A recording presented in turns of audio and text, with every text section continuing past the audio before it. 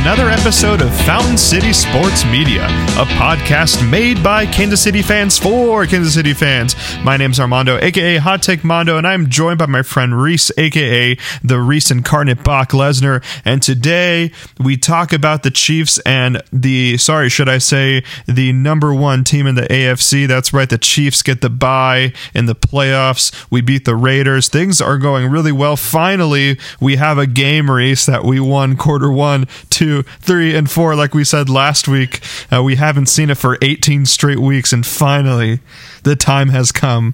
We are free at last. Ugh. And it had to come to a backup quarterback that like Josh McDaniels loves.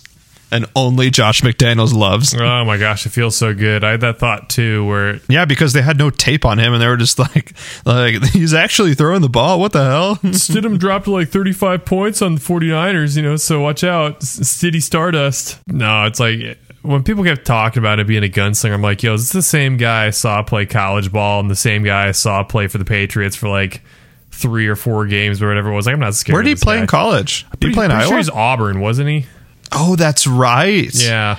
Yeah, I think at one point, didn't he upset Alabama at one point? That's where he got his... I'm sure he did, but I don't know. Just watching him play is so interesting because if you, put a gun to my head and just put them all in gray jerseys and I couldn't see their face, and you're like, yo, Jarrett Stidham, Mike White... Jimmy Garoppolo. Well, I can tell Jimmy Garoppolo. Stetson Bennett's another one. It's just like, yo, tell me the difference between those 3 guys. I'm like, oh gosh, I don't think I could. It's like Joe Flacco. Flacco. Okay, Flacco. No, I'm just kidding. Flacco, Yeah, prime Flacco. But it's just like Brock Osweiler. Oh, Brock. I mean, yeah. Other than him being like 7 feet do this all day. Davis Mills is kind of the same way. It's just like. Oh, you can tell with that neck, though, that horse neck. It's Davis Mills. Oh, dude, do you think he gets mosquito bites just like all summer long on that neck? It's just like a scratching post for mosquitoes. Yeah. But no, just watching Stidham play, he got strip sacked once or twice. It made me wonder, what's the biggest difference between a backup quarterback and a starting quarterback? I almost feel it's like pocket presence and knowing how to take a hit. Pocket presence. So I would say confidence, because I feel like most backups are just trying to keep their job, so they won't try to be risky like Burrow or like Derek Carr is an incredibly risky quarterback. Pat when he needs to. But I feel like someone like Colt McCoy or someone or even Jimmy Garoppolo, these guys just don't make mistakes, but they're also like the guy that you don't want in the fourth quarter, right? They aren't a guy that's going to make a play. Where I feel like Colt McCoy knows the playbook, he's probably the smartest guy in the room in Arizona Cardinals, but I'm not going to trust him on a 4th and 5, with the game on the line. But I will trust. I would trust even Mike White over him. Actually, that's a different subject. But yeah, I don't know. I think it's confidence and someone that this is kind of stupid because it's not measurable, but someone that is going to make a play, right? I would never trust a backup to make a play. Okay. Except for Chad Henne. But what about Ryan Fitzpatrick and Gardner Minshew then? Do we have a different tier of quarterbacks?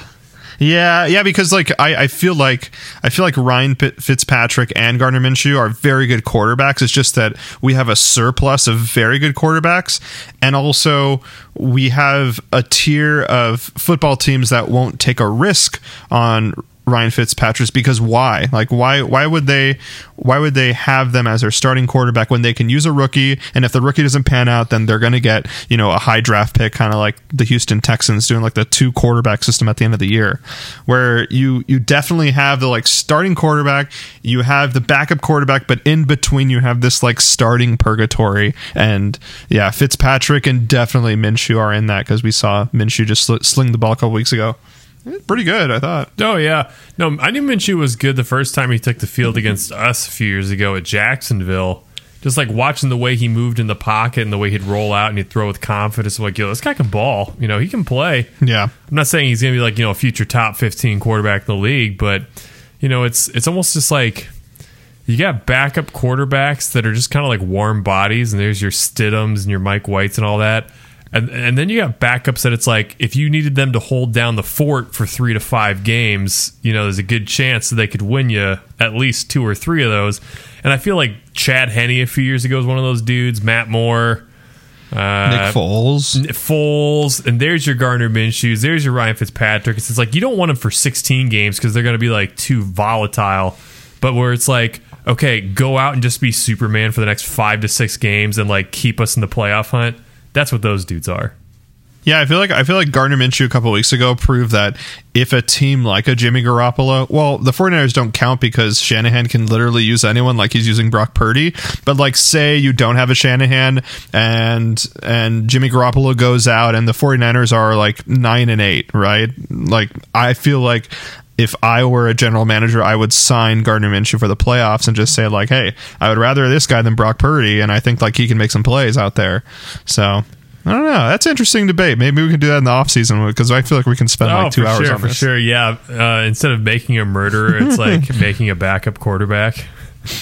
We aren't football specialists, but you and I know a lot about backup quarterbacks and game manager quarterbacks. We can talk about those things for weeks. With a foreword by Joe Burrow. Reese, did you do anything fun this week since I saw you last week? I did get a blender. That's a highlight. Are you? Yeah. Oh, well, Happy New... Wait, no, I've seen you after New Year's, right? Never mind. Because I was going to ask you, is this a part of a New Year's resolution? You're like doing a juice blend or what? No. So a few years ago, I think my older sister gave me like a $50 Visa, gift card as a birthday present. She's like, I didn't know what to get you. I know you'll get something you want with this. Here it is. I'm like, oh, great. Thank you. So I sat on it and I was perpetually waiting for the right combination of something I wanted to price ratio of $50. Because like, I got a new big screen back in September or something like that, but it's like I'm not going to put $50 towards a big screen because it's like a drop in the bucket. Right. Like, who cares? So there have been some things I've like kicked around getting some Bowie things, but I decided a little earlier, back in December, I'm like, I'd like a new blender because the one Noelle has is like made of glass and it's chipped and it's old, doesn't work so well. So Noelle and I were at Costco, and lo and behold, they had a NutriBullet blender, not just the little, personal one, but like an actual blender that also did come with 2 of the personal things on there. And they had it marked down. It was like normally $160 and they were selling it for $80. So I'm like, yo, I can put my $50 gift card towards an $80 blender, and suddenly I'm paying $30 for a good blender. I'm like, there's my ratio of thing I want to like price point knockout. Because I wouldn't spend $80 in a blender, but right. I would spend $30 on a blender. So if anyone knows Reese, they know Reese loves a deal. I love deals, dude. We should have a segment for like contracts Steals and deals. In the NFL. Be like, good price, bad price. Let's make a deal. We should, especially in the offseason. There's going to be a lot of that, dude. We'll have to do that. So that's what's going on for me. What about you, Armando? What you got going on? Not much. I just got back from San Francisco, back home for a little bit. There's a gig in the works that might happen, so I might be gone in a little bit as well. But it's nice to be back now. I spent the whole day with Theo, dude. I was gone for like not even a week, man. And I come back and his head is like adult size already. I'm just like, I was like, he looks like a Megamind. It's like a tiny man. So it took me like 6 hours to like process that I had been gone and that he's changing and like things. It's okay. Oh yeah. So that was crazy, man. But I got to spend the whole day with him. Logan just started her new job. Well, actually, my mother-in-law took him in the morning, and then I took him in the afternoon and the evening. So it was fun, man. He's at the point where like if he's fussy, it's because of like stomach things he has going on, and not necessarily just like a fussy cry baby all the time. But like it's like if he's crying now, then it's like we know something is up. Where before it's like, oh, he's a baby, he's crying, but now he's chilling out. Where like he's very attentive. And he like always wants to play now, which is wild. Like he's not even 3 months old, and he like he took like a 10-minute nap, got up, saw me, like smile, and he was like, "It's party time." And I was like, "Oh, yeah. He's just like his papa, man." He's like, "Hey, man, you want to do lines of baby formula powder? Let's go." Definitely not that part of Hot Take Mondo, but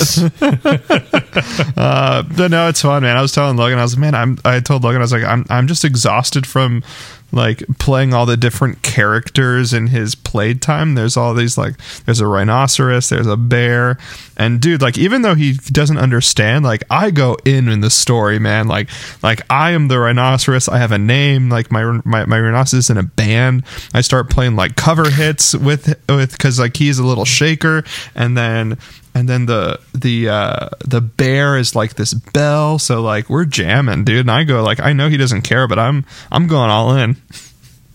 Dude, you're going hard. You're like accompanying, just like playing multiple instruments on your keyboard in the background. I mean, this is what do you mean I'm out of the band? This is super nerdy, but since we talked about music theory on here, like I was totally doing like cross rhythm. I was doing mixed rhythms, like two against three and three against four with him. I'm like, here we go, ba ba da ba ba ba ba ba ah. Oh, dude, he's gonna grow up to be a Rush fan. That's incredible. Does Rush? I know nothing about Rush. Do they really do like 3 against 4, 2 against 3, all those things? Oh, are they all that's about like it? Rush's that's their entire prerogative. Is they have like crazy breakdowns and like, okay, not insanity, but like. But I feel like Rush is too mainstream for cross rhythms. Where like, I feel like the average audience member wouldn't appreciate that. I mean, Tom Sawyer's and it's like 7/4. Oh, that's right. Whatever it is. Yeah, or it's 6/4 at least. No, you're right. No, it is. I think you and I really do have to start this music theory pod now. Oh my gosh, yeah. If you thought beer nerds are bad, dude, music nerds are just gonna like absolutely obliterate just destroy that. Oh, that's not Dorian, that's Mixolydian, stupid. I don't want to get off subject, but it's on subject kind of because this is what our podcast is about. Oh, by the way, we also do craft beer, everybody. I went to a great craft beer bar recommended by Cold Stone Chief Austin called Tornado, and dude, you would fall in love with it, Reese, because it is the diviest bar that I've ever been to. There's maybe like 40 seats. If you don't know craft beer and you just walked by, you would think it's some like biker smoker bar that was like built in the 1980s and like hasn't changed, which is true. But the things they have on tap, they had 6 Russian River beers on tap, and then they had and it's like only Bay Area exclusive beers. So like they have no Bud Light, it is all craft beers, and I'm like, where am I? And the people that were there were super cool. We started nerding out. I told them I used to work at WeldWorks, so like they knew what that was, and we talked about Bierstadt, and like it's just so funny. Like, think of going to like Boston and going to the Cheers bar, but everyone being a craft beer nerd, but like also just loving this like down to earth dive bar. It was beautiful. Tornado, is that what it's called? Yeah, Tornado. Out in San Fran by Oldsmobile. I mean, it literally looks like just this like dump. Like I don't want to belittle it, but I also think they take pride in it. Like it looks like a dumpy bar. Oh yeah, interesting. Oh yeah, look at these photos. Actually, remember Blind Tiger? Remember when we went in Westport? Oh yeah. So think of Blind Tiger, but smaller and like grungier. And then, like, the best craft beer bar in the Bay Area. Like, it's great. Yeah, the bar was great. My friends that live there are like, oh, it's so gross. Like, the transit and, like, the city sometimes is really gross. I was like, have you been to New York? Like, have you been to Manhattan? Oh. Like, come on, guys. Yeah, this is amazing. I was giving all my friends flack for, like, complaining about the bus system. I was like, spend a week in Manhattan and tell me that the BART sucks. Oh, for sure. You know, it's all those Palo Alto yuppies, man. It's not nice enough. When you go to a campus that has AstroTurf for grass, you know, you expect just like space age trains that clean themselves. Snowflakes. Oh my gosh, Reese! If the fans, even after our music theory, our San Francisco nerding out, if they're still with us and they enjoy what they're listening to, how can they contribute to this podcast or find us on social media? Man, if you want to find us on social media, you can check us out at Instagram at Fountain City SM. We're also on Facebook, although I'm not sure when the last time we touched that was, at Fountain City SM. Yeah, but I don't know if Zuckerberg shut us down yet, but try it. Dude, yeah, we're lost in the metaverse. But if you really like this podcast and you want to contribute for the price of 1 cup of coffee a month, check out our Patreon at patreon.com/FCSM, where you'll get outtakes, bonus episodes, exclusive beer reviews, and mini-series, including Speedy and Angry, our 10-part in-depth deep dive into the Fast and Furious franchise.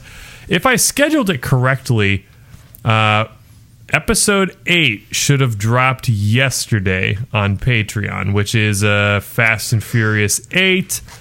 We have the next episode, Hobbs and Shaw, recorded. It's in editing mode, so that should be landing on there pretty soon. But after that, dude, we got F9 and whenever Fast and Furious 10 comes out, and then we've hit the end. Wow, that's crazy.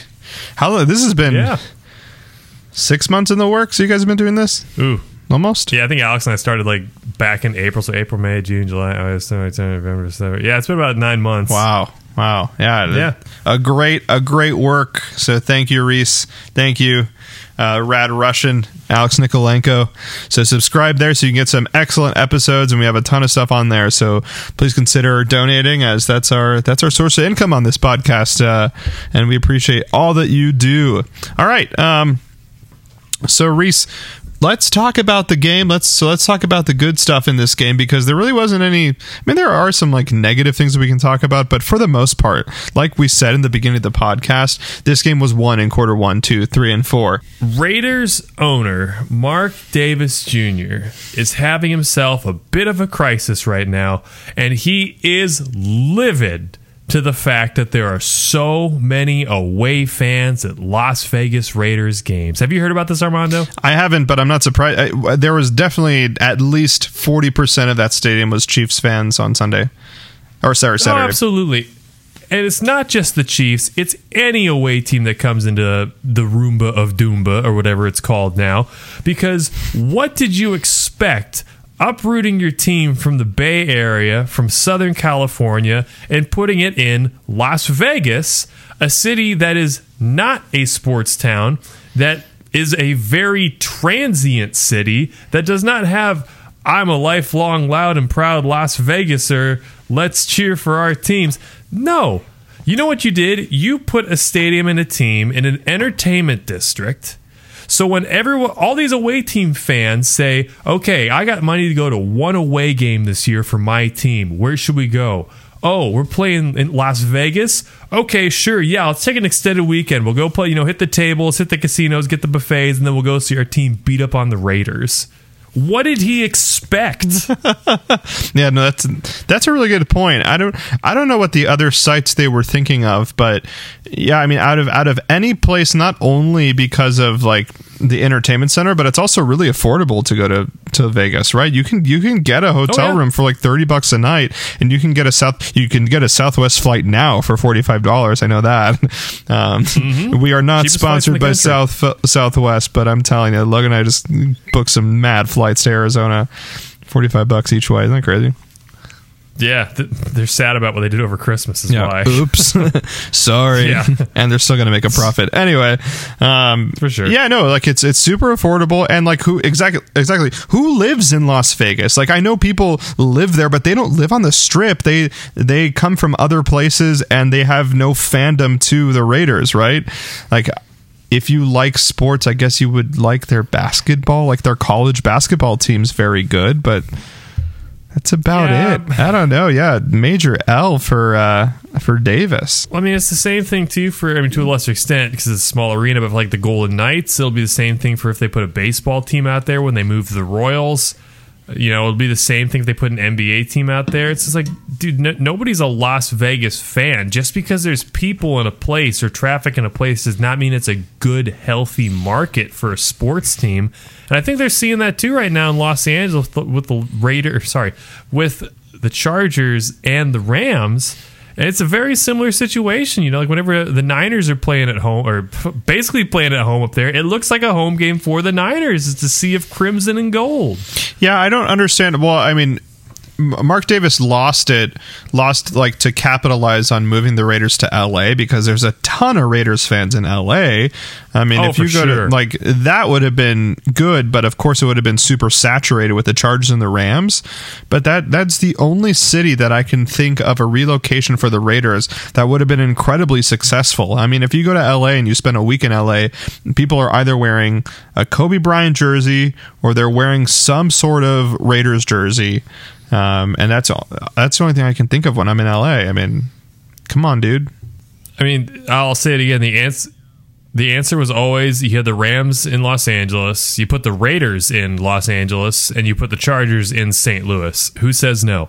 Yeah, and I feel like I feel like St. Louis would like embrace that, because it's not like the St. Louis fans are like bad fans. It's just that it's a smaller market, but I feel like they would be very loyal to a team that would go there. You know what I mean? Oh, for sure. They're a baseball city, and they're very excited for St. Louis SC. Which, to me, whenever I see St. Louis SC, it always looks... I read it in my head as St. Louis St. City, Louis, USC. St. Louis City. And I'm like, why would you do that? But neither here nor there. St. Louis, USC. I think there was a football game between the Chiefs and the Raiders this last week. Yeah, apparently there was, Reese. So the Kansas City Chiefs beat the Raiders 31-13. A great game all around, offense and defense. Reese, let's go back and forth. Let's talk about some highlights from the games, things that you enjoyed. So Reese, I think what sums up this game and sums up why I am hopeful for the Chiefs going into the playoffs is that ring around the rosy play and the resurgence of Kadarius Toney. Like that ring around the rosy play. I've talked about this before with you about how we've compared Stephen Curry and how we've compared Patrick Mahomes, not because of their talent, but because they play with joy and because they play like having fun. And that's when the Chiefs are at their best. And I think like that ring around the rosy play is like the epitome of Chiefs football. Like they're having fun. Andy Reid's apparently Travis Kelce and Pat like made that play in practice a couple weeks ago, and Andy's like, I love it, let's do it. And I feel like this is the culmination of the season. We've been wanting something like this, and finally we get it in that play. And also Kadarius Toney like making the touchdown, and then I think was it Creed Humphrey that just like laid out some dude, and then they called him holding, even though he just like it was just a great play by Creed. He's too big. So then Kadarius Toney goes, fine, I'll do it again, and then scores another touchdown. I mean, just amazing. Why don't you talk about let's start with that. Well, I think I sent that meme in the group chat where Kadarius Toney scores a touchdown off around the rosy. They call it back, and he's like, and I took that personally, and he scores. Oh yeah, that's right. On a very similar play. You know, he goes into motion on the left hand side, beats the guy to the corner. He should have gotten a horse collar tackle, or the guy that grabbed him by his helmet. It's neither here nor there. Important thing being, it was a very exciting trick play. I got visions of what's the one we did in the Super Bowl? It's called like Rose Bowl 45 or something like that. Remember that play? Oh, yeah. That he took it from like the 1950s. Yeah. Yeah, it was the same kind of thing, you know, where it's motion pre-snap, but it's like a really unique motion. And I can't remember where I saw it. It was a breakdown of the play where they just show like the literal X's and O's of the players on both sides. And they're like, the pre-snap motion legitimately threw the Raiders out of whack because they were in a pretty standard base package. And then as soon as they got out of that ring around their rosy formation, like everybody not on the D line just kind of like drifted in random locations. And it's like, wow, it worked.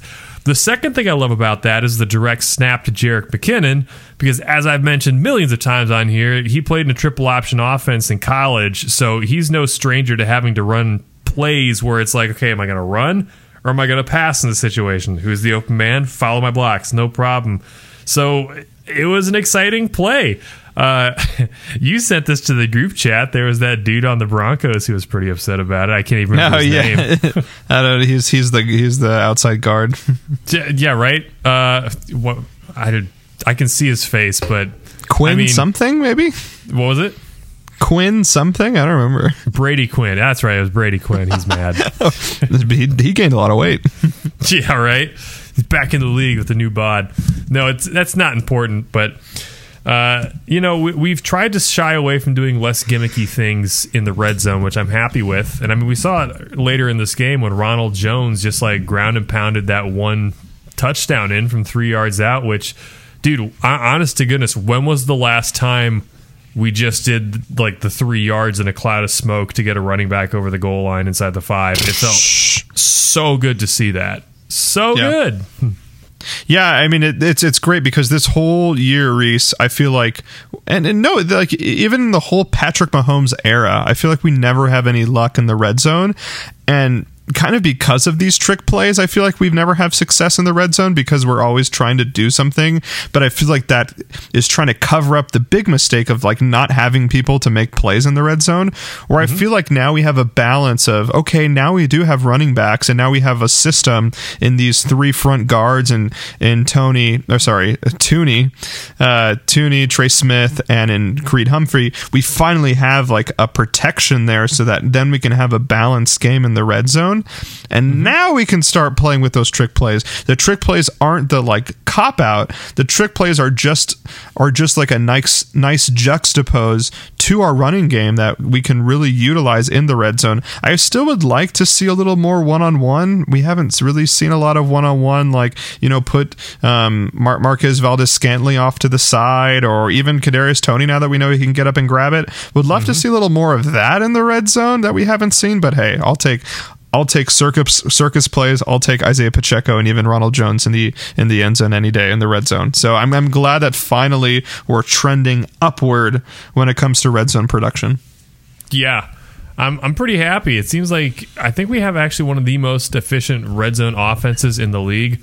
Although, like I kind of alluded to last episode, anytime we get a first and goal between like the 6 and 10 yard line, I'm just like, well, this is 3 points because we're going to find a way just to pass and have the offense shut down. But I want to talk a little bit more about our boy Kadarius Toney, Armando. Let's go. I know that when he was with the Giants, he suffered a lot of nagging injury issues, not unlike a former friend of the podcast, Sammy Watkins. But Kadarius Toney, in his limited playtime with Kansas City, has made himself felt far more than he ever did when he was at New York. Armando, on a scale of 1 to 10, how big is Kadarius Toney going to be going forward in the playoffs? 11. 11? I have bought all the Kadarius Toney stonks. I told you in the beginning of when we signed Kadarius Toney, I said on the pod, but I know for sure I said it on the text chain. I was like, you know what? There's some streaks of Tyreek Hill and Kadarius Toney. And everyone's laughing, and even I'm laughing. I'm like, all right, that's a little too hot takey for me. But Reese, we heard Brett Veach say that I think Kadarius Toney is already the best receiver on this team. What? And like you didn't hear that? Brett Veach said it after the game. Yeah, Veach said he was like, yeah, I think he's already our best receiver. So like for something like that, I don't think that's as hyperbolic as saying Kadarius Toney is 1-for-1 to Tyreek Hill, but I think there is something incredibly special here, and maybe he can't be Tyreek Hill, but he can be pretty damn close. I mean, even like him juking, going from like one space to the next, I never saw Tyreek Hill do that. Tyreek Hill's fast, but like what he can do with the ball, and you know the difference between Kadarius Toney and Tyreek Hill. When Tyreek Hill got the ball, he used his speed to get the extra yardage. Kadarius Toney uses his footwork, and Kadarius Toney can juke like no one I've ever seen before. And it's just incredible to see. He's athletic, he's fast, but he also just like the way that he runs with the ball and can like beat the tackle and keep going and get the yards. I've never seen it before anybody on the Chiefs offense, except for like maybe Travis Kelce, but Travis Kelce's huge. It's just like, he's incredible. I love him. I think the sky is the limit. I think if he stays here, let's screw it. I'm hot take mono. So here we go, Reese. Uh-oh. If Kadarius Toney stays with Patrick Mahomes for 6 years and they win at least 2 Super Bowls together, Kadarius Toney is a Hall of Famer. That is a hot take, my friend. But it has to be 5 to 6 years in this Chiefs offense and 2 Super Bowl rings. Oh, my word. Well, man, I'm glad you brought up the Tyreek Hill comparison, because the more I've watched of him this season, I'm not going to say 1-for-1. Oh, he's Tyreek Hill because he's like pretty fast and he's hard to tackle and he's only like, he's under 6'2". There's not another 1-for-1 Tyreek Hill. We all know this. People have tried. Ruggs, Hardman, et cetera, et cetera, et cetera. What we do have in Kadarius Toney, though, is the potential for Patrick Mahomes to have his new favorite toy in the receiving core. Travis Kelce notwithstanding, you know what I'm talking about. but the way that Kadarius Toney can track balls, his route running ability, his skills in beating man coverage, dude, he might not be one-for-one Tyreek Hill, but you know what Kadarius Toney reminds me of? I'm going to tell you because you're not going to guess because this is a Frankenstein. He's a combination of Percy Harvin's speed, route I was just running, going to say Percy Harvin. but Dante Hall's ability to juke guys out of his shoes. Ooh, I love that hybrid. The Dante Hall was a terrific return man, but not quite a great average receiver. But we now have, like I said, the Percy Harvin side of the receiver with some of that breakaway speed, with the juking abilities of Dante Hall, in a guy who can high point and track a ball. If he can stay healthy, which right now is a big if, Kadarius Toney could be very bad news for opposing defenses over the next 3 years. And you know what's even scarier, Reese, is the last time that we saw Mecole Hardman was, I believe, during, or it was the game after the 49ers game. Is that correct? It was week 9, yeah. Yeah, and Mecole had 3 touchdowns, and then he had like 2 touchdowns the next game, right? And then he got injured. We haven't seen Kadarius with Mecole Hardman yet. And we get to see. Well, we're going to talk about the Chiefs getting the number 1 pick. Sorry, not the number 1 pick. Chiefs getting the number 1 seed and the bye week later. But Mecole Hardman gets another week of rest. And we also, the last time we saw Mecole Hardman, I would say it was Mecole Hardman's prime. So we might have a prime Mecole Hardman with what looks like. I mean, we don't even know what the peak of Kadarius Toney is, but this is the best football he's ever played. We have like 2 guys peaking at the same time, and we haven't seen them together yet. Like it was so important to see Kadarius Toney, but even more important that we have that extra week to have Mecole rest. And like this offense is already good, right? It's the number 1 offense in the NFL. We're scoring just under 30 points a game, and we haven't had everyone together. Like we haven't had Juju, Sky, Mecole, Kadarius, Travis Kelce. That's 5 receivers. Yes, I'm including Travis. And then also, Justin Watson's holding his own too. We haven't seen them all on the field at the same time, Maurice. Oh yeah, and by the way, Jared McKinnon, who probably has the most touchdowns as a wide receiver on this team anyway. Yeah. We haven't seen these 7 guys together, Reese, and we're going to hopefully get to see them all together for the first time in the playoffs. I mean, this is scary. Like this is probably... screw it. Let's have this debate. Is this the best Patrick Mahomes offense that he's ever had? Better than his 50 plus touchdown and 5,000 yard year. Man, it's so hard because it's so different. Because I would say top to bottom, it's difficult because it's his first year playing with a lot of these guys, but he does have more options at receiver than he used to. Because it used to be at any given point, it was Tyreek, Travis Kelce, if Sammy Watkins was there and healthy, Sammy Watkins, but more often than not, no. And then just like a bunch of Jags, and even as we touched down on, like if Justin Watson, who's probably our number 5 wide receiver, it's like, do you trust Justin Watson more than you trust Demarcus Robinson and Byron Pringle or any of those dudes we've had in the last few years? Like, yes, absolutely. Sure. Yeah. But the one difference on offense is that Jerick McKinnon's playing out of his mind right now, and Isaiah Pacheco's coming into his own. But, dude, there was something about Kareem Hunt in this offense that just opened everything up. I mean, everything. Yeah. So I think it's too soon for me to say. I'm excited to see what this looks like in the playoffs, and I think I'll be able to have a better gauge on that then. We will cap it there. But I will say that this is definitely the deepest team he's ever had, because even if we do have injuries or injury concerns during the playoffs with Mecole, with Kadarius, I'm not really worried, honestly, because we got Juju, we got maybe one play from Marquez Valdes-Scantling down the field, and then of course we have Travis Kelce. Of course you have Travis Kelce. That really makes up for a lot of it, but if Demarcus Robinson or Byron Pringle got injured and someone else had to come in, you and I would be scared, right? Like you and I would oh no, Sammy can't play. Oh no, DeMarcus can't play. We're gonna really rely on Tyreek. We're really gonna have to rely on Travis. Where I feel like even our best receivers, if they have some health concerns, I'm not too worried, just because we're so deep and all these players have like shown that they can play, and they can play against good corners, play against good safeties and good secondaries. So man, I'm fired up. This is an incredible offense, and we finally are peaking at the right time. So good stuff from this offense. Anything else you want to talk about offensively, Reese, before we talk about the defense? I just want to throw in some props to our boy Jerick McKinnon right now. With his touchdown this past week, he has landed with 10 total touchdowns for the season. Armando, can you name me the 4 Chiefs players during the Andy Reid tenure that have double-digit touchdowns in a single season? Not just running backs, but everybody. Anybody. Okay, Travis Kelce. Bingo. Tyreek Hill. Got it. Jeremy Maclin? Not Maclin. Really? I'll give you 3 strikes. You got 2 of them. You got 2 more to go.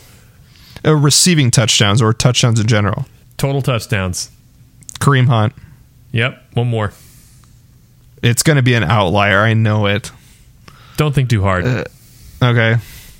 Tick. Yeah, I don't know. Jamal Charles. Oh, damn it.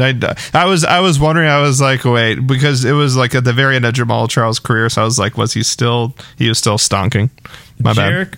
Jerick McKinnon has 10 total touchdowns this season. He also has 9 receiving touchdowns, making him the first running back to do that since Marshall Faulk. Wait, in the NFL, like not just Chiefs. Well, in Marshall the Faulk Super never played for Bowl the Chiefs, era, there's been 2 people. Marshall Faulk is the most recent to do it. I can't. The other one who did it back in like the 70s. I can't remember who it is. Wow. But I mean, not Christian McCaffrey, not Kareem Hunt, not Ezekiel Elliott, none of those guys. Jerick McKinnon. And one final stat that I think is worth noting. Total receiving touchdowns this season. Jerick McKinnon, 9. Tyreek, Cheetah Man Hill, 7. Lol. Take that L, Tyreek. Well, yeah, he's been playing well. But, man, I'm telling you, Andy Reid, dude. Round of applause for Andy Reid. Like, round of applause for Patrick Mahomes. But like, you know, we have confirmed it actually from the Travis Kelce podcast. If you don't listen to that podcast, like, we're not jealous. We actually want you to listen to the Kelce pod. New Heights is what it's called. And Travis confirmed that that Andy's been calling all the plays this year. That maybe EB is like relaying it, but they've been all of Andy's plays and Andy's been calling them. And look, like they're the best offense in the NFL without Tyreek Hill. And you and I can spend an entire podcast going through every national pundit that counted the Chiefs out because Tyreek Hill was leaving. And you and I were the first. I mean, we weren't the first, but like we were the first to just like go out emphatically calling out Tyreek Hill and saying, "Who cares, man? Tyreek, have fun, dude." So I want to give us a shout out, but also just like a testament to Andy Reid. You know, Andy Reid just like, he's figured it out. He's the man. He's the GOAT. Praise Andy Reid. Have those cheeseburgers, my man. Have those cheeseburgers. We said it before the season here. Depth, draft picks, and cap space, and having more B-plus dudes to throw it to might wind up being more beneficial than just spamming Tyreek and spamming Kelce and letting somebody else try and make a play on third down. This is it, and this is a good segue actually into our defense. I don't have the numbers here, Reese, but we have to be one of the youngest defenses in the NFL right now, right? Oh, I mean, for sure. Like at least top 5, I would say. I don't have the stats in front of me. I think there's one other team that started more rookies on defense this year than we did. Wow. Yeah. So obviously this is something that Reese and I talk about every week about, like, you know, our defense, we got to figure it out. Joshua Williams, why are you out there? Jalen Watson, why are you out there? And then some other guys, you know George Karlaftis. Well, actually, no, we've always been George Karlaftis fans. But some people in Chiefs Kingdom have not been.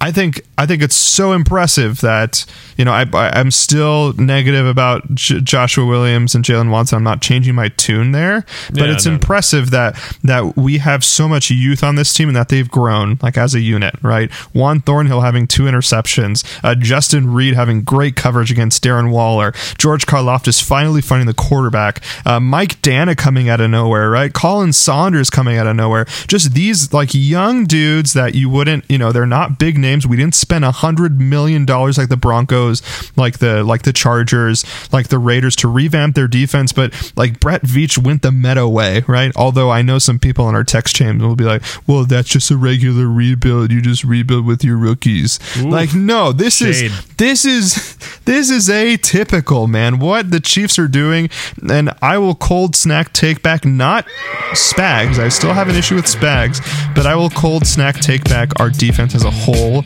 and saying I'm really liking what they're doing. I'm not going to say we're above average because I've been let down before, but I will say, like, for us being this young and now coming to be like a pretty average defense, trending up, like cold snack take back, man. I'm really happy with the showing yesterday. And look, it's against Jarrett Stidham. Devontae Adams is still out there. Darren Waller was still out there. Joshua Jacobs still out there. They're still running their routes, and they're still some of the best in the league. And our guy showed up, Reese. I'm very happy. Cold snack music, start playing.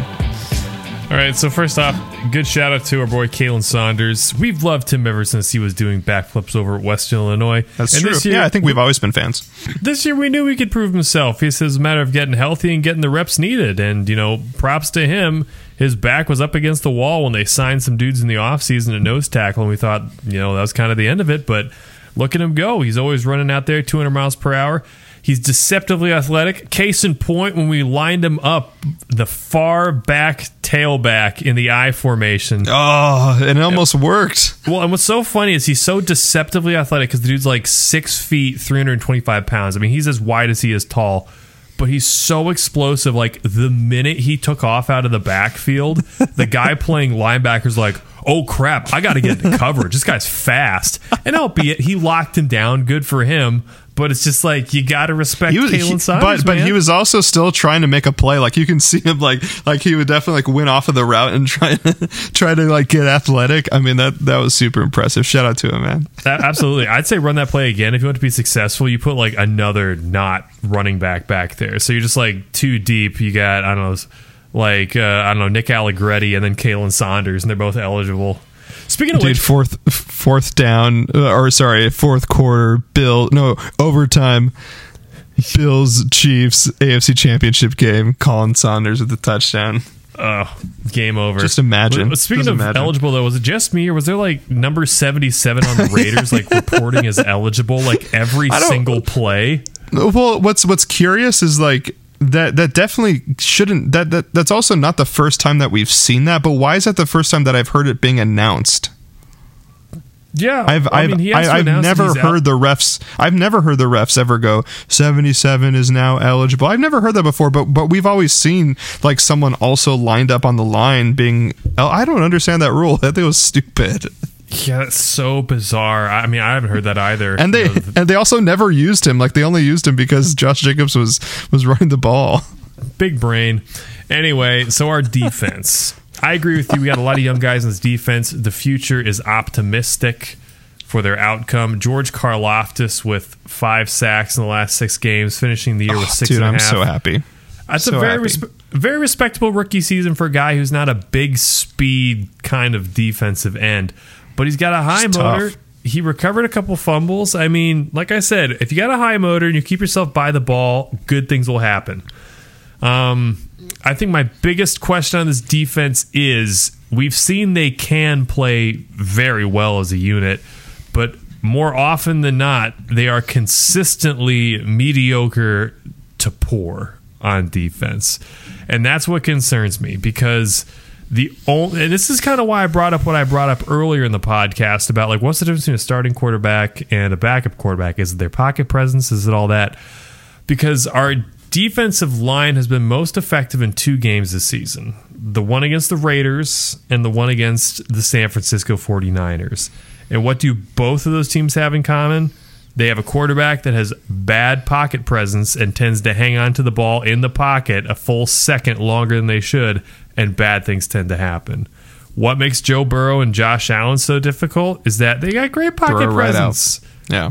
great pocket presence, and I don't think we're going to be able to get that kind of pressure on them the way we did Jarrett Stidham and Jimmy Garoppolo.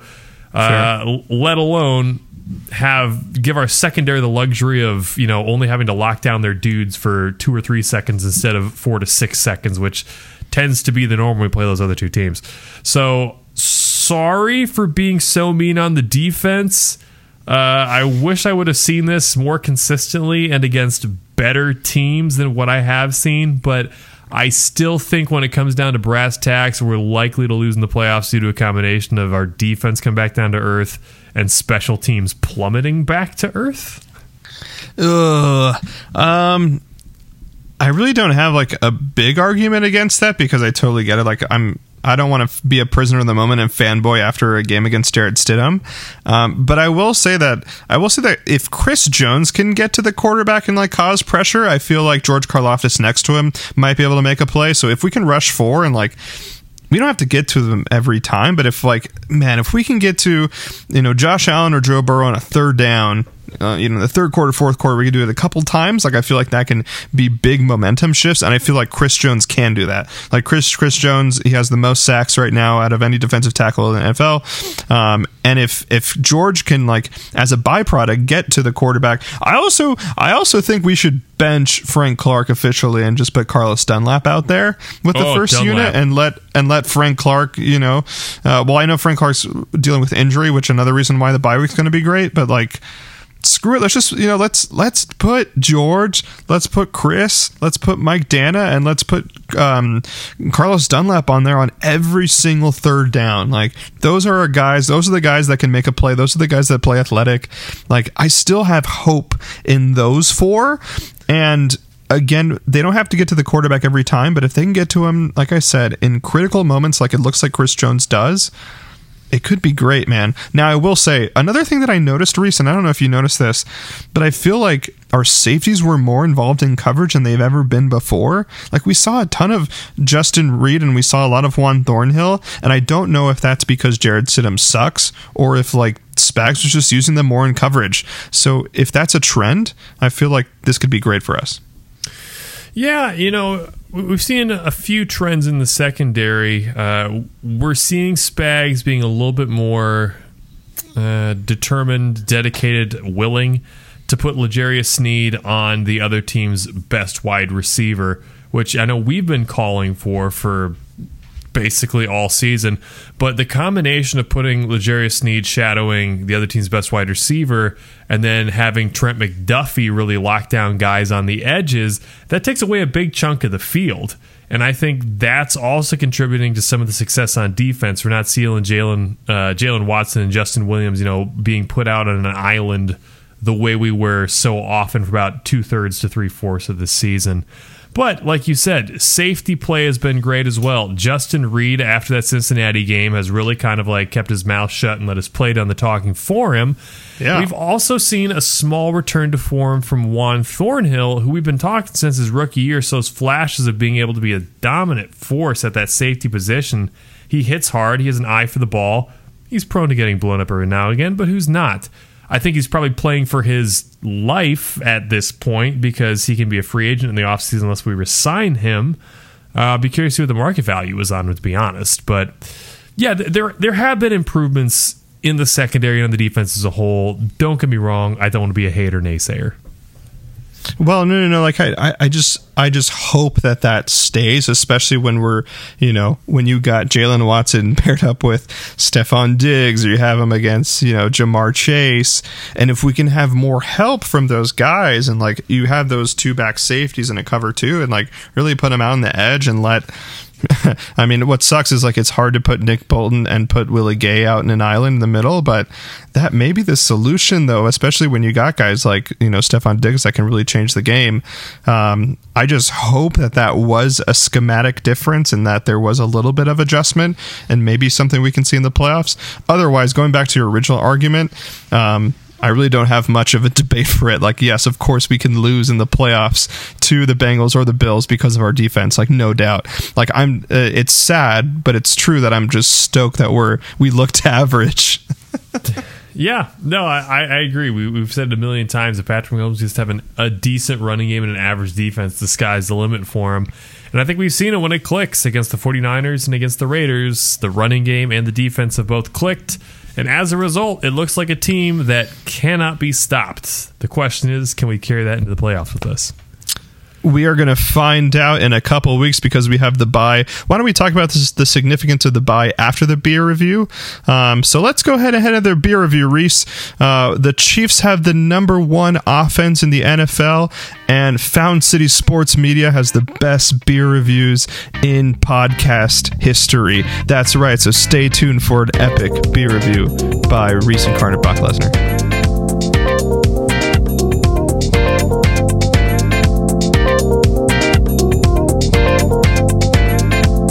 It's everyone's favorite time of the podcast. That's right, it's This Week in Craft Beer, the segment of the show where we talk about what's going on this week in craft beer, as well as review a delicious craft beer for your listening pleasure. Armando, this week's story comes out of Michigan beer mecca Kalamazoo.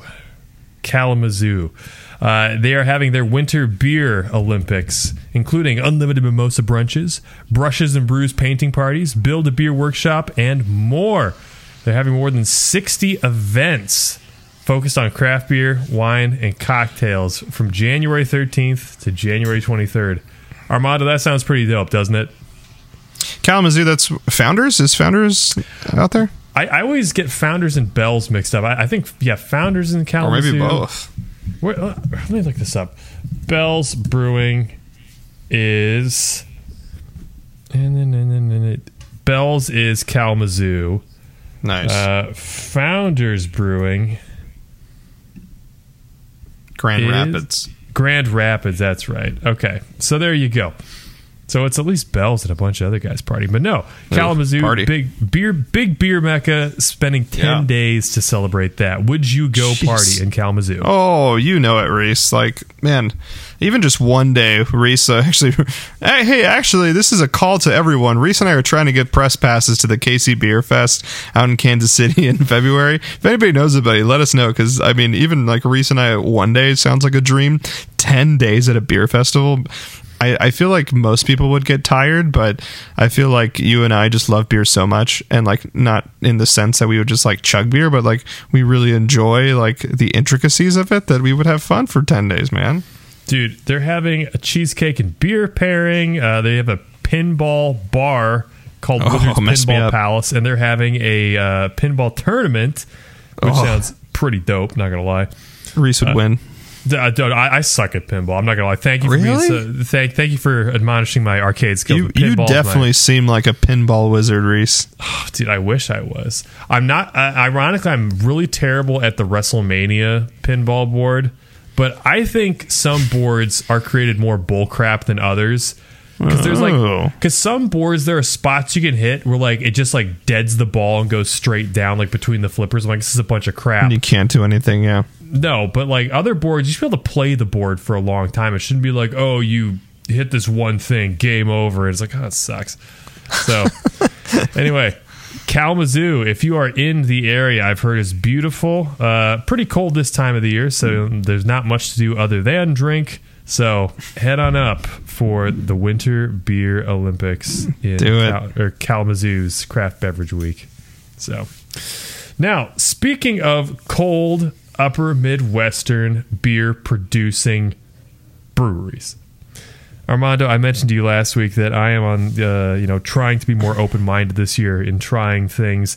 And I'm also interested in trying some of those macro breweries that are putting out things that I want to try, but I don't necessarily want to get a 6-pack of and, potentially waste a bunch of money on.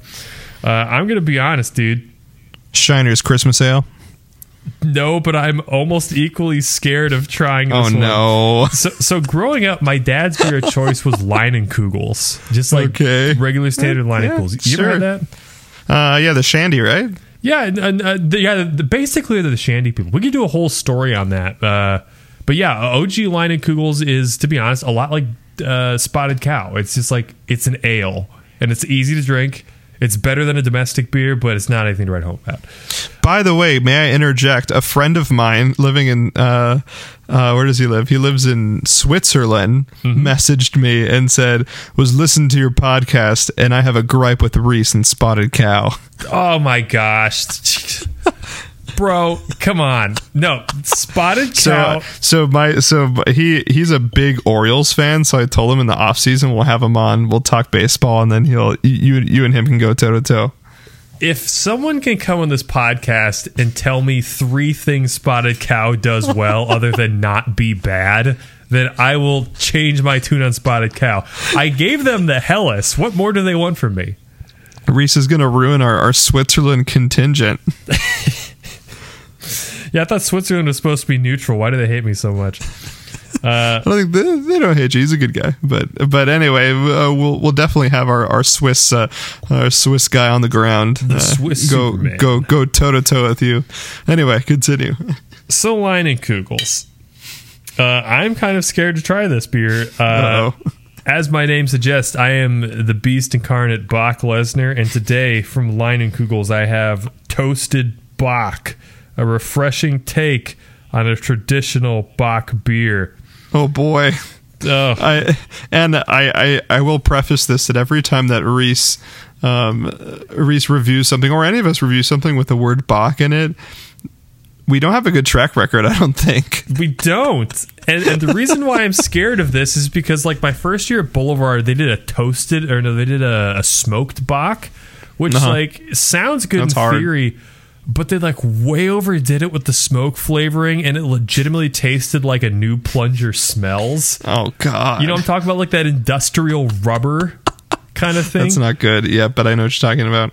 I'm just scared I'm going to get that from Leinenkugels. Because like Bachs at their finest are very clean. So when you try to like mess with it, then it gets a little hairy. Yeah.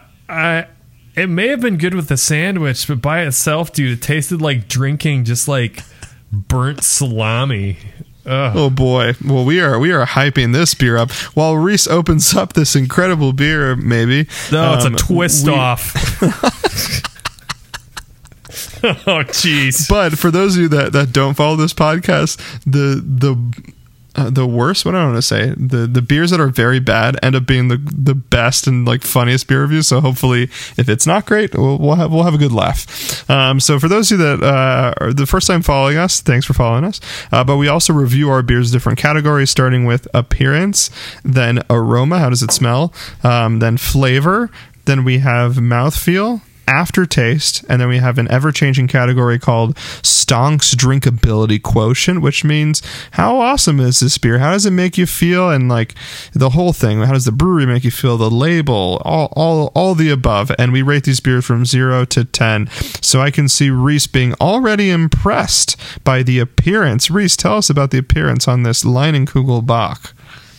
So I'm a little scared because out of the bottle, it's clean. Yeah, it looks clean. Again, I can kind of see through you on this. I can make out my garage band through the other end of it. Yeah, it had a nice inch pillowy head, which is kind of down pretty to good about head. Half-inch, quarter-inch. I see a lot of carbonation going on in the glass. The only thing that's given me slight pause is that this is almost the exact same color, albeit much more clean than the Shiner Holiday Ale. So I'm getting some PTSD. Bad flashbacks. Comparisons. Yeah, for those of you go back like a month ago, go back 4 episodes to listen to that one. That was epic. But I'm going to give it to him. It looks clean, so I'm going to give him a hesitant 8.9 on appearance. Ooh, Don't that's screw high. me. That's already high remarks for Reese. 8.9, okay. And but I will also confirm from my end that does look really good. Good head, translucent. That looks great. All right, well let's do another category then. Reese, how about aroma? What does it smell like? Caramely? Yeah, actually a little bit of caramel sweetness in there. You get a lot of the malt on the head, which I like. That's encouraging. A little bit of astringency, but not too much. Little pungent in a good way. Let's see, last thing. I guess I do get some of those roasty, toasty, smoky smells to it that you kind of want in a toasted Bach. So I'll give it an 8 on aroma. Ooh, this is above average for Reese when it comes to remarks. So we're on a roll, Reese. But we have the true determinator if this is a good beer or bad beer. We have flavor. Go ahead and take a sip, Reese. Let me know what's going on there. That's not bad. Wait, what'd you say? Is it good because you thought it was going to be awful, or is it good because it's good? Bit of column A, bit of column B. I expected this to be really bad. But it's pretty clean. It's pretty clean. A lot of bitterness actually on the front. It's a mild bitterness, but it's very prevalent. Not getting a whole bunch of toasty notes on here. It's easy to drink. It doesn't do a lot for me, but for being a mass-produced macro bock, I think it's a good effort. I'm just gonna give it a 7.1 on flavor. Yeah, it's not bad. 7.1. All right, pretty good there. Then Reese, we have what do we have? Mouthfeel. What does it feel like? Light, heavy, a little bit in between. It's a very sparkly mouthfeel, which you can kind of see from all the carbonation that's going on in the glass.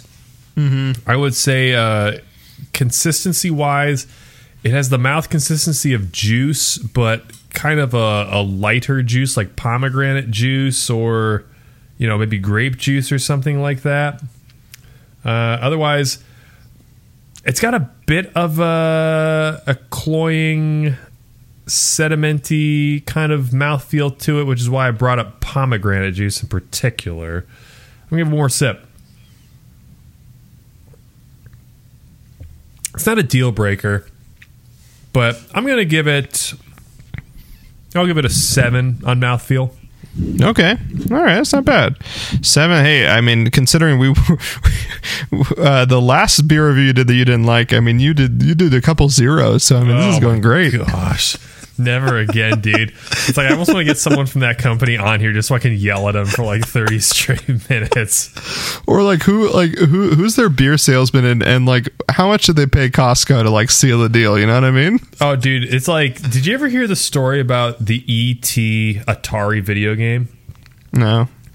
So back when E.T. came out, there was a rush to put a licensed tie-in video game on the market before Christmas, but they only had it was like 6 months to do it. It was some insanely short production period. So they slapdashed a game together that made basically no sense on how to play, especially back in the day. Because, you couldn't go on the internet and be like, what am I doing? How do I do this? And it was terrible. And it was such a bad game that the combination of returns and unsold cartridges from bad word of mouth left them with like over 1 million unsold copies, that the urban legend was they just buried in a landfill in New Mexico.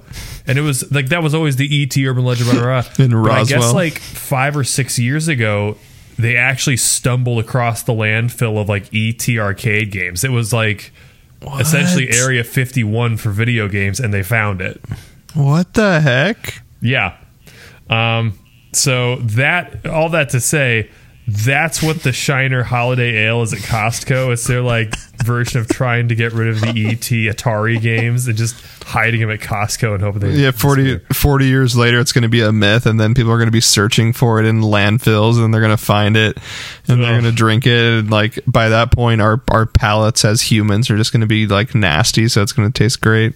Yeah, absolutely. Oh, I could drink more of this. Yeah, this is great. We should actually have Kyle on and talk about the evolution of our taste buds. I feel like that's a Kyle topic. Oh, absolutely. Just like all the things they're putting in the food to like control our opinions on tastes and flavors and mind control us. Okay. Kyle just gave us $100,000 on Patreon. Anyway, all right. So we have, other than our weird conspiracy theories, we'll move on to aftertaste. What's the aftertaste on this beer, Reese? Any new flavors? Aftertaste is where I get more of the roastiness on the malts. It's not super prevalent, but it's there. And it's kind of nice. Like when you talk, you can taste it too, which is cool. That it's like, yeah, this is the beer that just keeps on giving. It's actually not that impactful of a flavor, though, but it's not actually that bad of a flavor. So I'll just say aftertaste on this, let's give it another 7. All right, solid 7. And then to round it out, Reese, we have our Stonks drinkability quotient. How awesome is beer? How badass is it? I guess here's the thing. This Stonks drinkability quotient is going to be brought to you by my nostalgia. So I started drinking beer back circa 2012. That's when I turned 21. And at that time, there were fewer than 4,000 craft breweries in the country, which is a far cry from the 9,500 we have nowadays. Back then, craft beer distribution in particular was even more stymied and regionalized. So these craft breweries back then are considered macro breweries now, and that's where I'm talking about. Yeah, your Boulevard, your Schlafly, your Leinenkugels, Blue Moon, Samuel Adams, all those guys. So you couldn't just roll up to any old bar and get beer that wasn't just like Coors, Miller, Schlitz, all that stuff. You'd have to go to a place that would kind of specialize a little bit more in beer. For example, like Old Chicago. You been to Old Chicago? Right. Yeah. Actually, my in-laws did the when they were dating, they did the beers around the world. Exactly. And if you go and see the beers around the world, I would, your memory's probably telling you, oh, they had a bunch of these awesome, cool craft beers. When in reality, they probably just had like Summer Shandy and Two Hearted and all those different kinds of beers.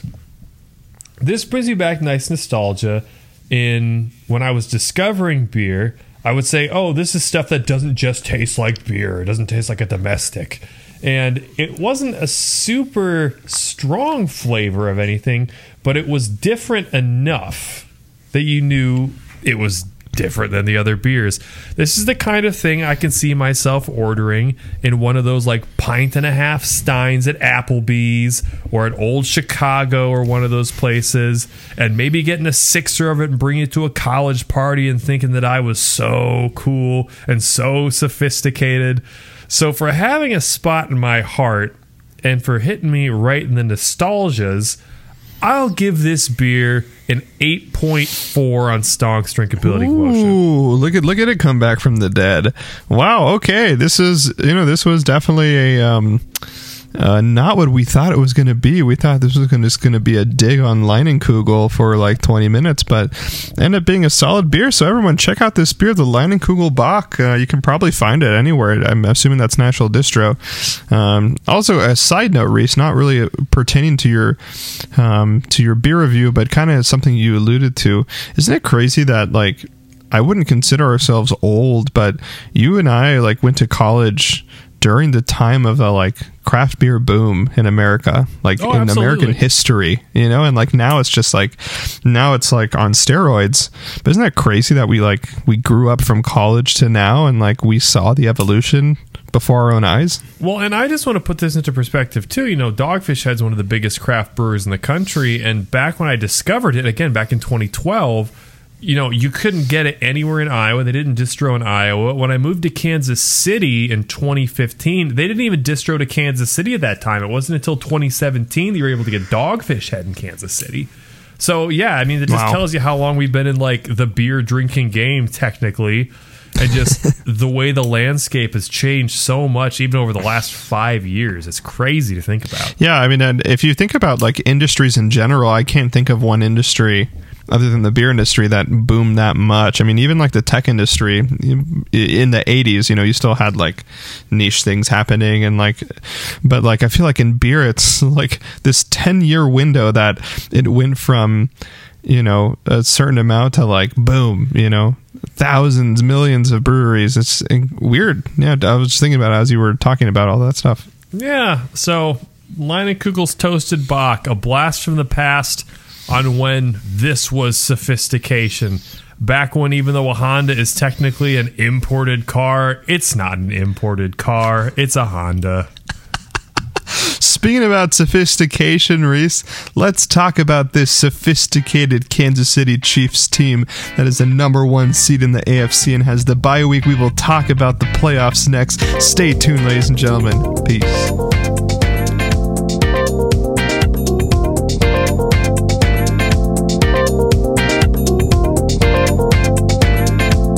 Hello, ladies and gentlemen. We are back from a great beer review by Reese. That's right, Lion and Kugel, they're back. So make sure that you check out that beer, especially if you have, all of us have Natural Distro. So check it out. Drink with us. Let us know how the beer is. Comment on Instagram, all those places. We should do that. Like whenever we get super famous, Reese, we should sell like beer tastings with Fountain City Sports Media. Do like $400 a ticket, and us just talk about like Shiner Bock, or just like our like worst beers and our best beers. But just because like we have a good following, people would pay $400. What was the one that? Wouldn't that be the dream? That would be the dream. Because what was the beer that Kyle had that was so bad? Was it Lone Star? Dude, I gotta find me a Lone Star and try it next to the Shiner Holiday Ale. I feel like Lone Star. It's like from like Lone Star Steakhouse where they like tried to start a brewery and it just failed horribly. Oh my gosh! It's just like meat drippings they distill and add carbonation to. Oh, rip. Well, unripped is the Kansas City Chiefs. The Chiefs have the number 1 seed in the AFC. This has been what a crazy 2 weeks, Reese. I mean, we talked about the Damar Hamlin situation, the playoff implications. Of course, we weren't really talking about it, but when it all happened, I know there were some Kansas City Chiefs fans that were upset that we were never gonna, or we're gonna have this neutral location. But like Kansas City Chiefs fans, take a breath. Like take a breath. We were never going to get this number 1 seed at all. Like this is really I don't want to say it's a gift because of what happened to Damar Hamlin, but it is like this is an anomaly that the Chiefs have the number 1 seed, right? Like I'm pretty sure the Bills would have played a pretty good game against the Bengals. It would have been close, but like there was no guarantee that the Chiefs were going to get the number 1 seed. So how things played out, I mean, Chiefs are sitting pretty, and I'm not complaining that it could go to a neutral site. You even heard Andy Reid say it doesn't matter where we play. We can play in a McDonald's parking lot. Like let's go. I think that was a great response from Andy. But Reese, how crazy is it that we had the number 1 seed, and what does that mean for the Kansas City Chiefs that we have that bye week next week? I'm very excited we have the number 1 seed. I would say for the Chiefs fans that I'm hearing around Kansas City about the ruling they did, I'm kind of with you. I think it was probably a 50-50 chance that the Bengals beat the Bills and we sneak our way into the 1 seed, but a bird in the hand is better than 2 in the bush. The biggest gripe I'm hearing, and I mean, Joe Mixon posted on this as well, if there wasn't a protocol in place and the league had to make something up, then I totally get it. That's fine. But the fact there was a protocol already in place and the league still decided to make something up, that rubs me the wrong way. It sets kind of especially Bengals fans, yeah. But I think Bengals have the right to be upset.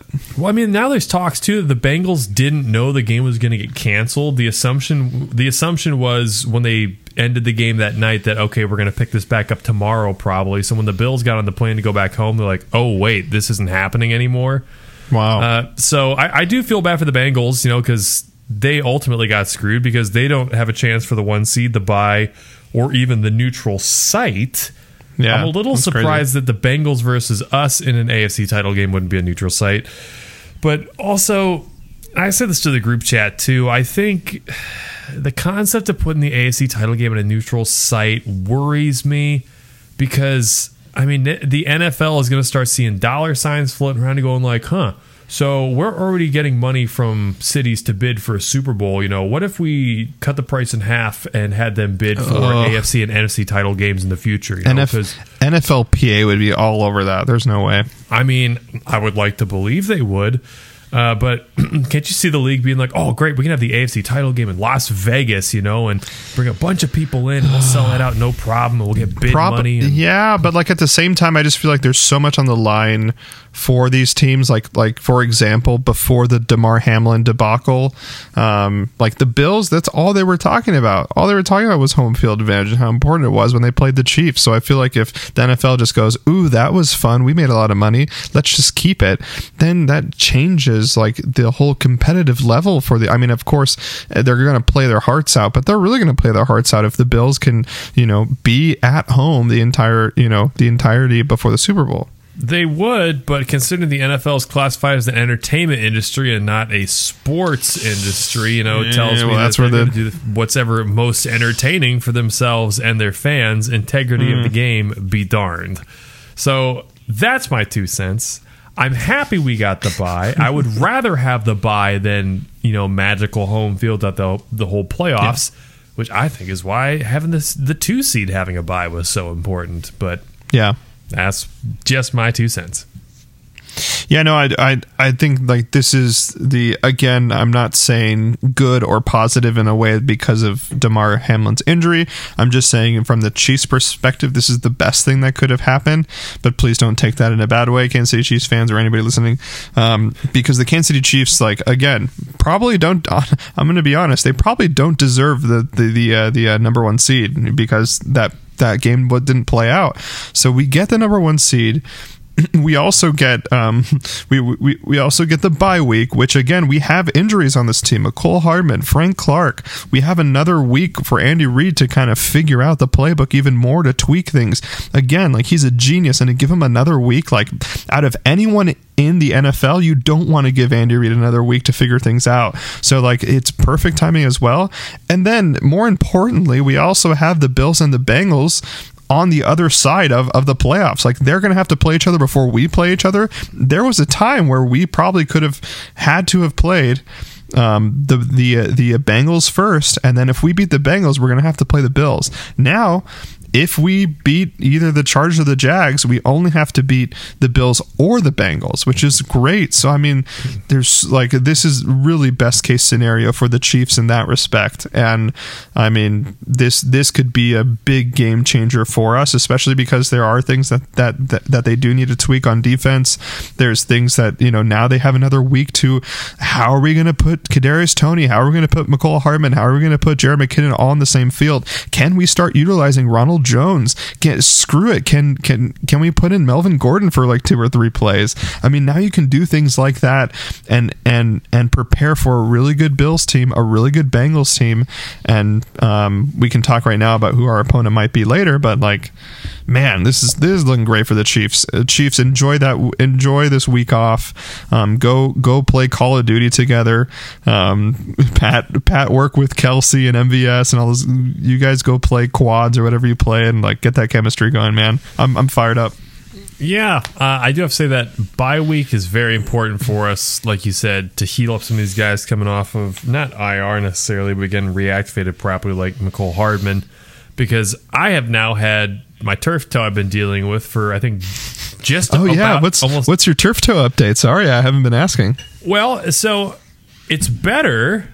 It's, naturally healing. It's been about a month, but I can understand why some of these professional athletes are like, yo, these things take time to heal, because like, I wouldn't want to play at an NFL level right now with how my foot is. I can walk, I can run, I still don't have full confidence in it. That being said, I don't have like magic Novocaine cocaine injections. I was going to say they're all in bear tranquilizers, bear tranks, hyperbolic time chambers, stem cell smoothies. They got all those things that I don't have access to, but it takes time. So I'm glad we have that bye week to heal up and be at full strength as much as we can. Because you talked about it earlier, we really haven't seen this offense with all the weapons at their disposal. And I think the closest we saw to actually bottoming out weapons-wise was that Jacksonville game earlier on in the year, when it's like, that was the Kadarius Toney game, just because we didn't have anybody else to throw to. This Saturday, we got Chargers versus the Jags. Reese, who do you got? And then from there, what should the Chiefs be looking for in that opponent? Man, this game is so hard. The Chargers have come on pretty strong towards the end of the year, winners of 4 of their last 5. I was blown away they lost to Denver last week. What was Staley and co thinking? But we know this team has a lot of weapons on it. They got those big 2 wide receivers. They got Austin Eckler. They got Justin, the man, Herbert. The list goes on. That being said, Jacksonville is also riding pretty hot on a streak of their own. Those Jaguars finished the year with 5 straight wins after getting blown out by the Lions, and every week was fighting for their playoff lives. And they got 2 victories over the Titans and 1 victory over the Cowboys in that span. So I think the game is probably a little bit tighter than a toss-up. I don't know what to say. An oft forgotten fact is they played Jacksonville earlier in the year and they got blown out 38-10. But that was a much different Jacksonville team at the time, and that was the first game after Justin Herbert had fractured his ribs against us. So who knows like what percentage he was playing at? Sure. I think I have to go with my gut saying the Chargers will win this game, but I also think Jacksonville is very capable of winning this game, and that is what I hope happens. I expect the Chargers. I am hoping for a Jacksonville win. I didn't watch the Broncos game. I know that Staley sat some people, and then he eventually sat. I think he sat like Herbert at some point, but then like Keenan Allen was in the game the entire time.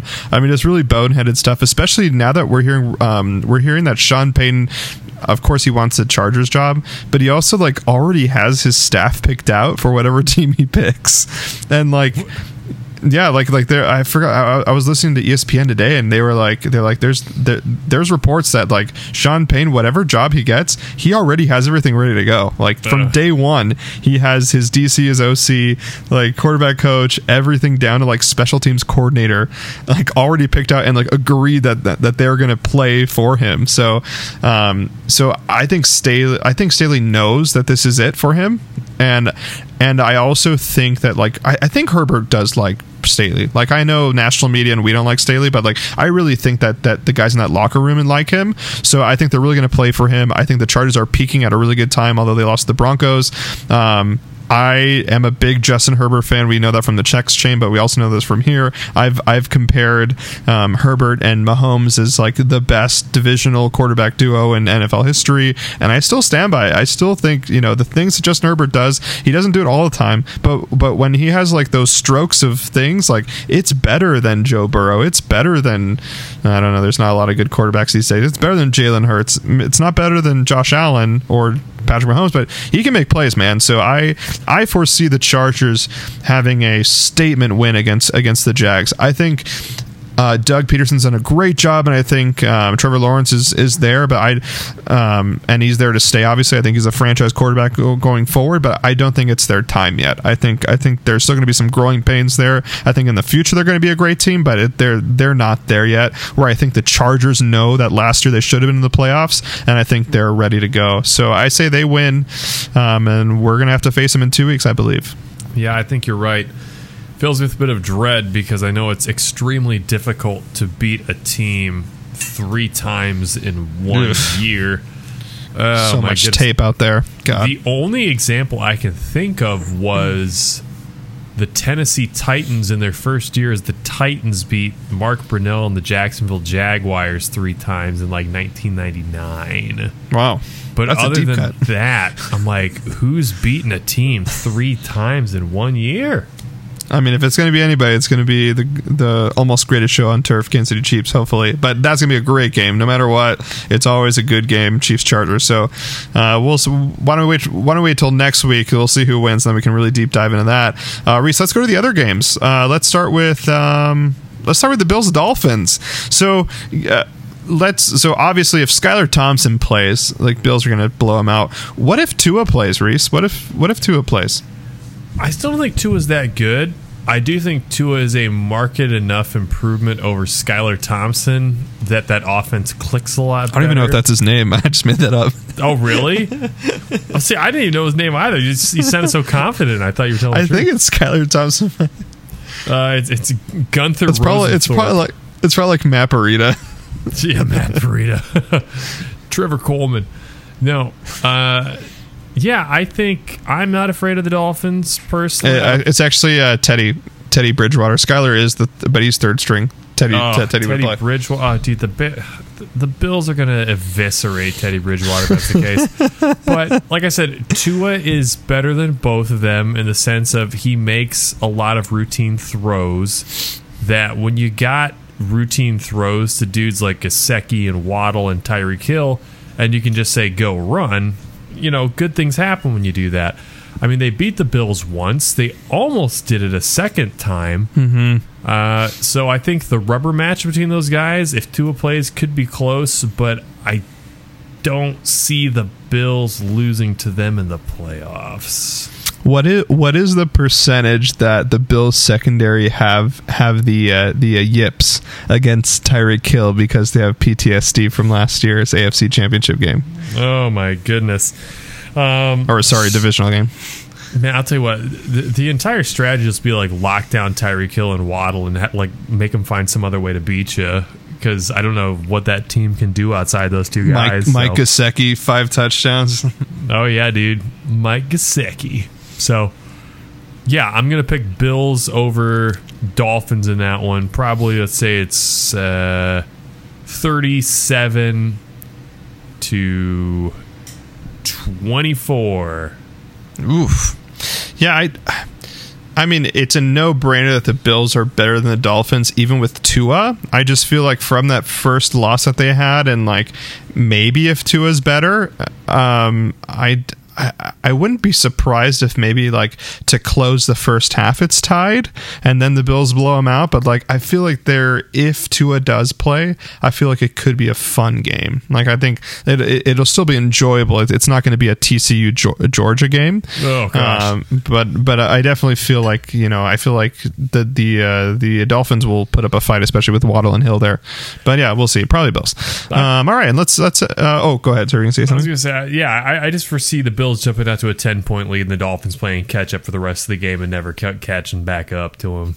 Yeah, that's probably likely. But hey, who knows? You can if they just do like a dump off to Hill and Waddle on the left and right side the whole time, who knows, dude? Who sees what happens? Yeah, baby.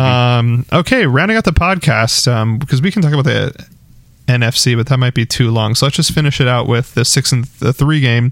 Ravens versus the Bengals. I think Lamar Jackson's playing. It's not official, but it's looking like he could. I know that you had brought up that maybe because of contracts that he might not play, but assuming he plays, Reese, what do you got? Man, it's so hard to say because Lamar is such an explosive athlete that relies on his legs, and he hasn't played now for 4 or 5 weeks. Yeah, it's been a while. Who knows what kind of game shape he'll be in and how much ring rust he needs to shake off.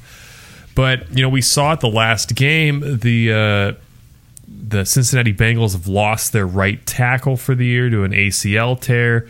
They lost their right guard in the second half of last week, and suddenly that game became a lot more close, and that Bengals offense sputtered and shut down. It's so bizarre that like we're the only team that can't shut that offense down.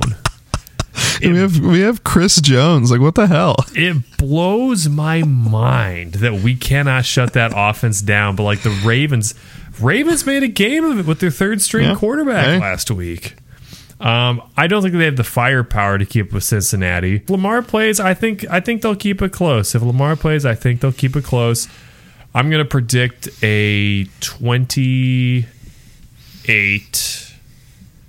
I'll say 28-19 win for the Bengals. Wow. Yeah, I mean, I think Chargers-Jags is going to be the most interesting game out of the AFC, or the closest game. But I think this Bengals game could be... I think this could be the most interesting game. I think the Chargers-Jags will be the closest game. Because I think it could go either way if Lamar's playing, man. Like, I think Jackson has a lot to play for. He has this new contract implication. He's been in the playoffs before and hasn't had any success. Like, maybe he's been healthy, or maybe he's like slowly getting back to health, that he could be 100% during this game. And like, who's to say, Mark Andrews has a great game, or one of his, Duvernay, or even Demarcus Robinson, from the dead. No, I'm just kidding. But yeah, never count out Lamar Jackson's legs. And with Mark Andrews there, who knows, dude, especially after last week, like you said, it was a close game. I think it was a 1-possession game with their third string quarterback. So, I'm excited to watch the game. I honestly don't know. Like, because Burrow plays so well against the Chiefs doesn't mean he's going to play so well against the Ravens, like you said. Yeah. Well, here's something interesting about Lamar Jackson that I don't think enough people are talking about, but doesn't it feel like it's been an eternity since Lamar Jackson was considered one of the elite quarterbacks in the NFL? Yeah, wasn't it like 5 years ago that he was like the supposed MVP? That was like 5 years ago. I think it was 4 years ago. But it's so bizarre because, there was a time period where people were like, is Lamar Jackson or Patrick Mahomes? Who would you start your team with? And now the answer, I would say Mahomes. What's wrong with you? Also, if you were listening to this podcast, read the receipts. We were never pro Lamar Jackson. We were always like way too far on the other end, and we had a lot of flack for that. Hey, who's laughing now? Who's laughing now? Yeah, it's just so interesting because he's not a bad quarterback, and I don't think anyone would ever say he's like. But he's not tier 1. No, it's like he's now like a good quarterback with fun upside versus look at this elite quarterback. How do you shut him down? People have gotten footage on him. He seems to have regressed in the passing department and injuries. He's had a lot of injuries over the last couple seasons, which we talked about. You and I said, if you're going to use your legs, the famous saying, if you F around, you're going to find out. And he's fine. He found out. He found it pretty quickly when he used those legs. Also, I think you and I have talked about this in the podcast a couple of times. You remember when people were saying that he was better than Michael Vick?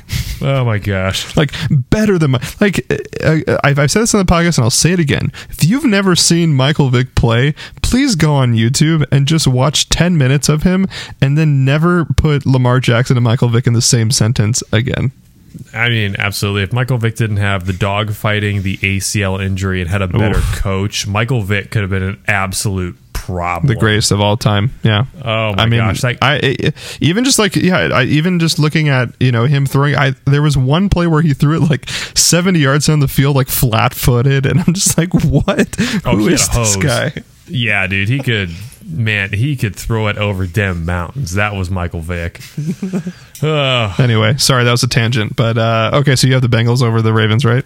I got Bengals over the Ravens. It could be a big old mud fight, but yeah. Dude, did you also hear Patrick Mahomes is the oldest quarterback in the AFC playoffs? Oh, dude, at 27. I was wondering that the other day. I think before the final teams were put in place. I'm like, yo, dude, Mahomes is the old man quarterback. It's like, oh wait, no, he's actually the old man quarterback. It's a fact. He's the oldest quarterback at 27 years old. Isn't that crazy?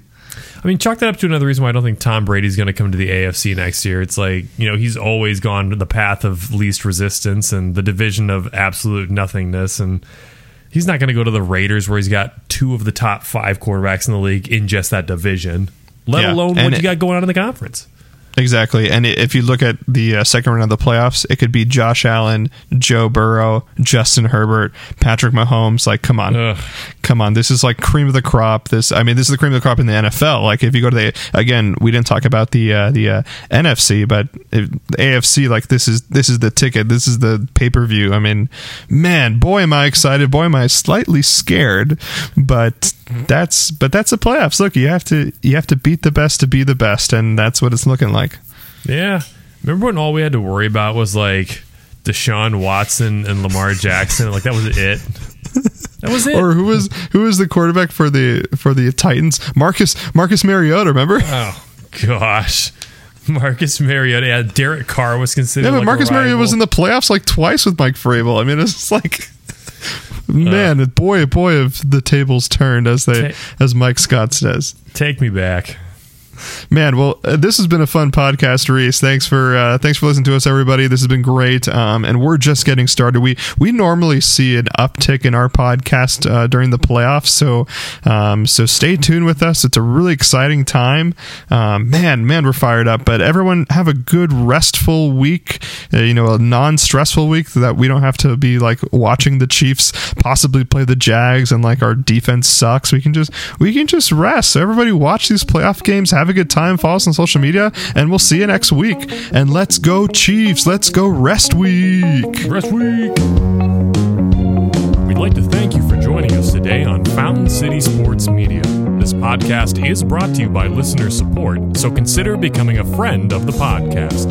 Check out our Patreon page at patreon.com/FCSM to gain access to premium content, including outtakes, bonus episodes, and exclusive beer reviews. Check out our website at FountainCitySportsMedia.com for more info on the podcast, social media, and of course, the goings-on in the beer industry. Special thanks to bands Carswell and Hope and Like a Tiger for providing our intro and outro themes. And as always, I'm Reese, and alongside my good friend Armando, we thank you for tuning in to Fountain City Sports Media.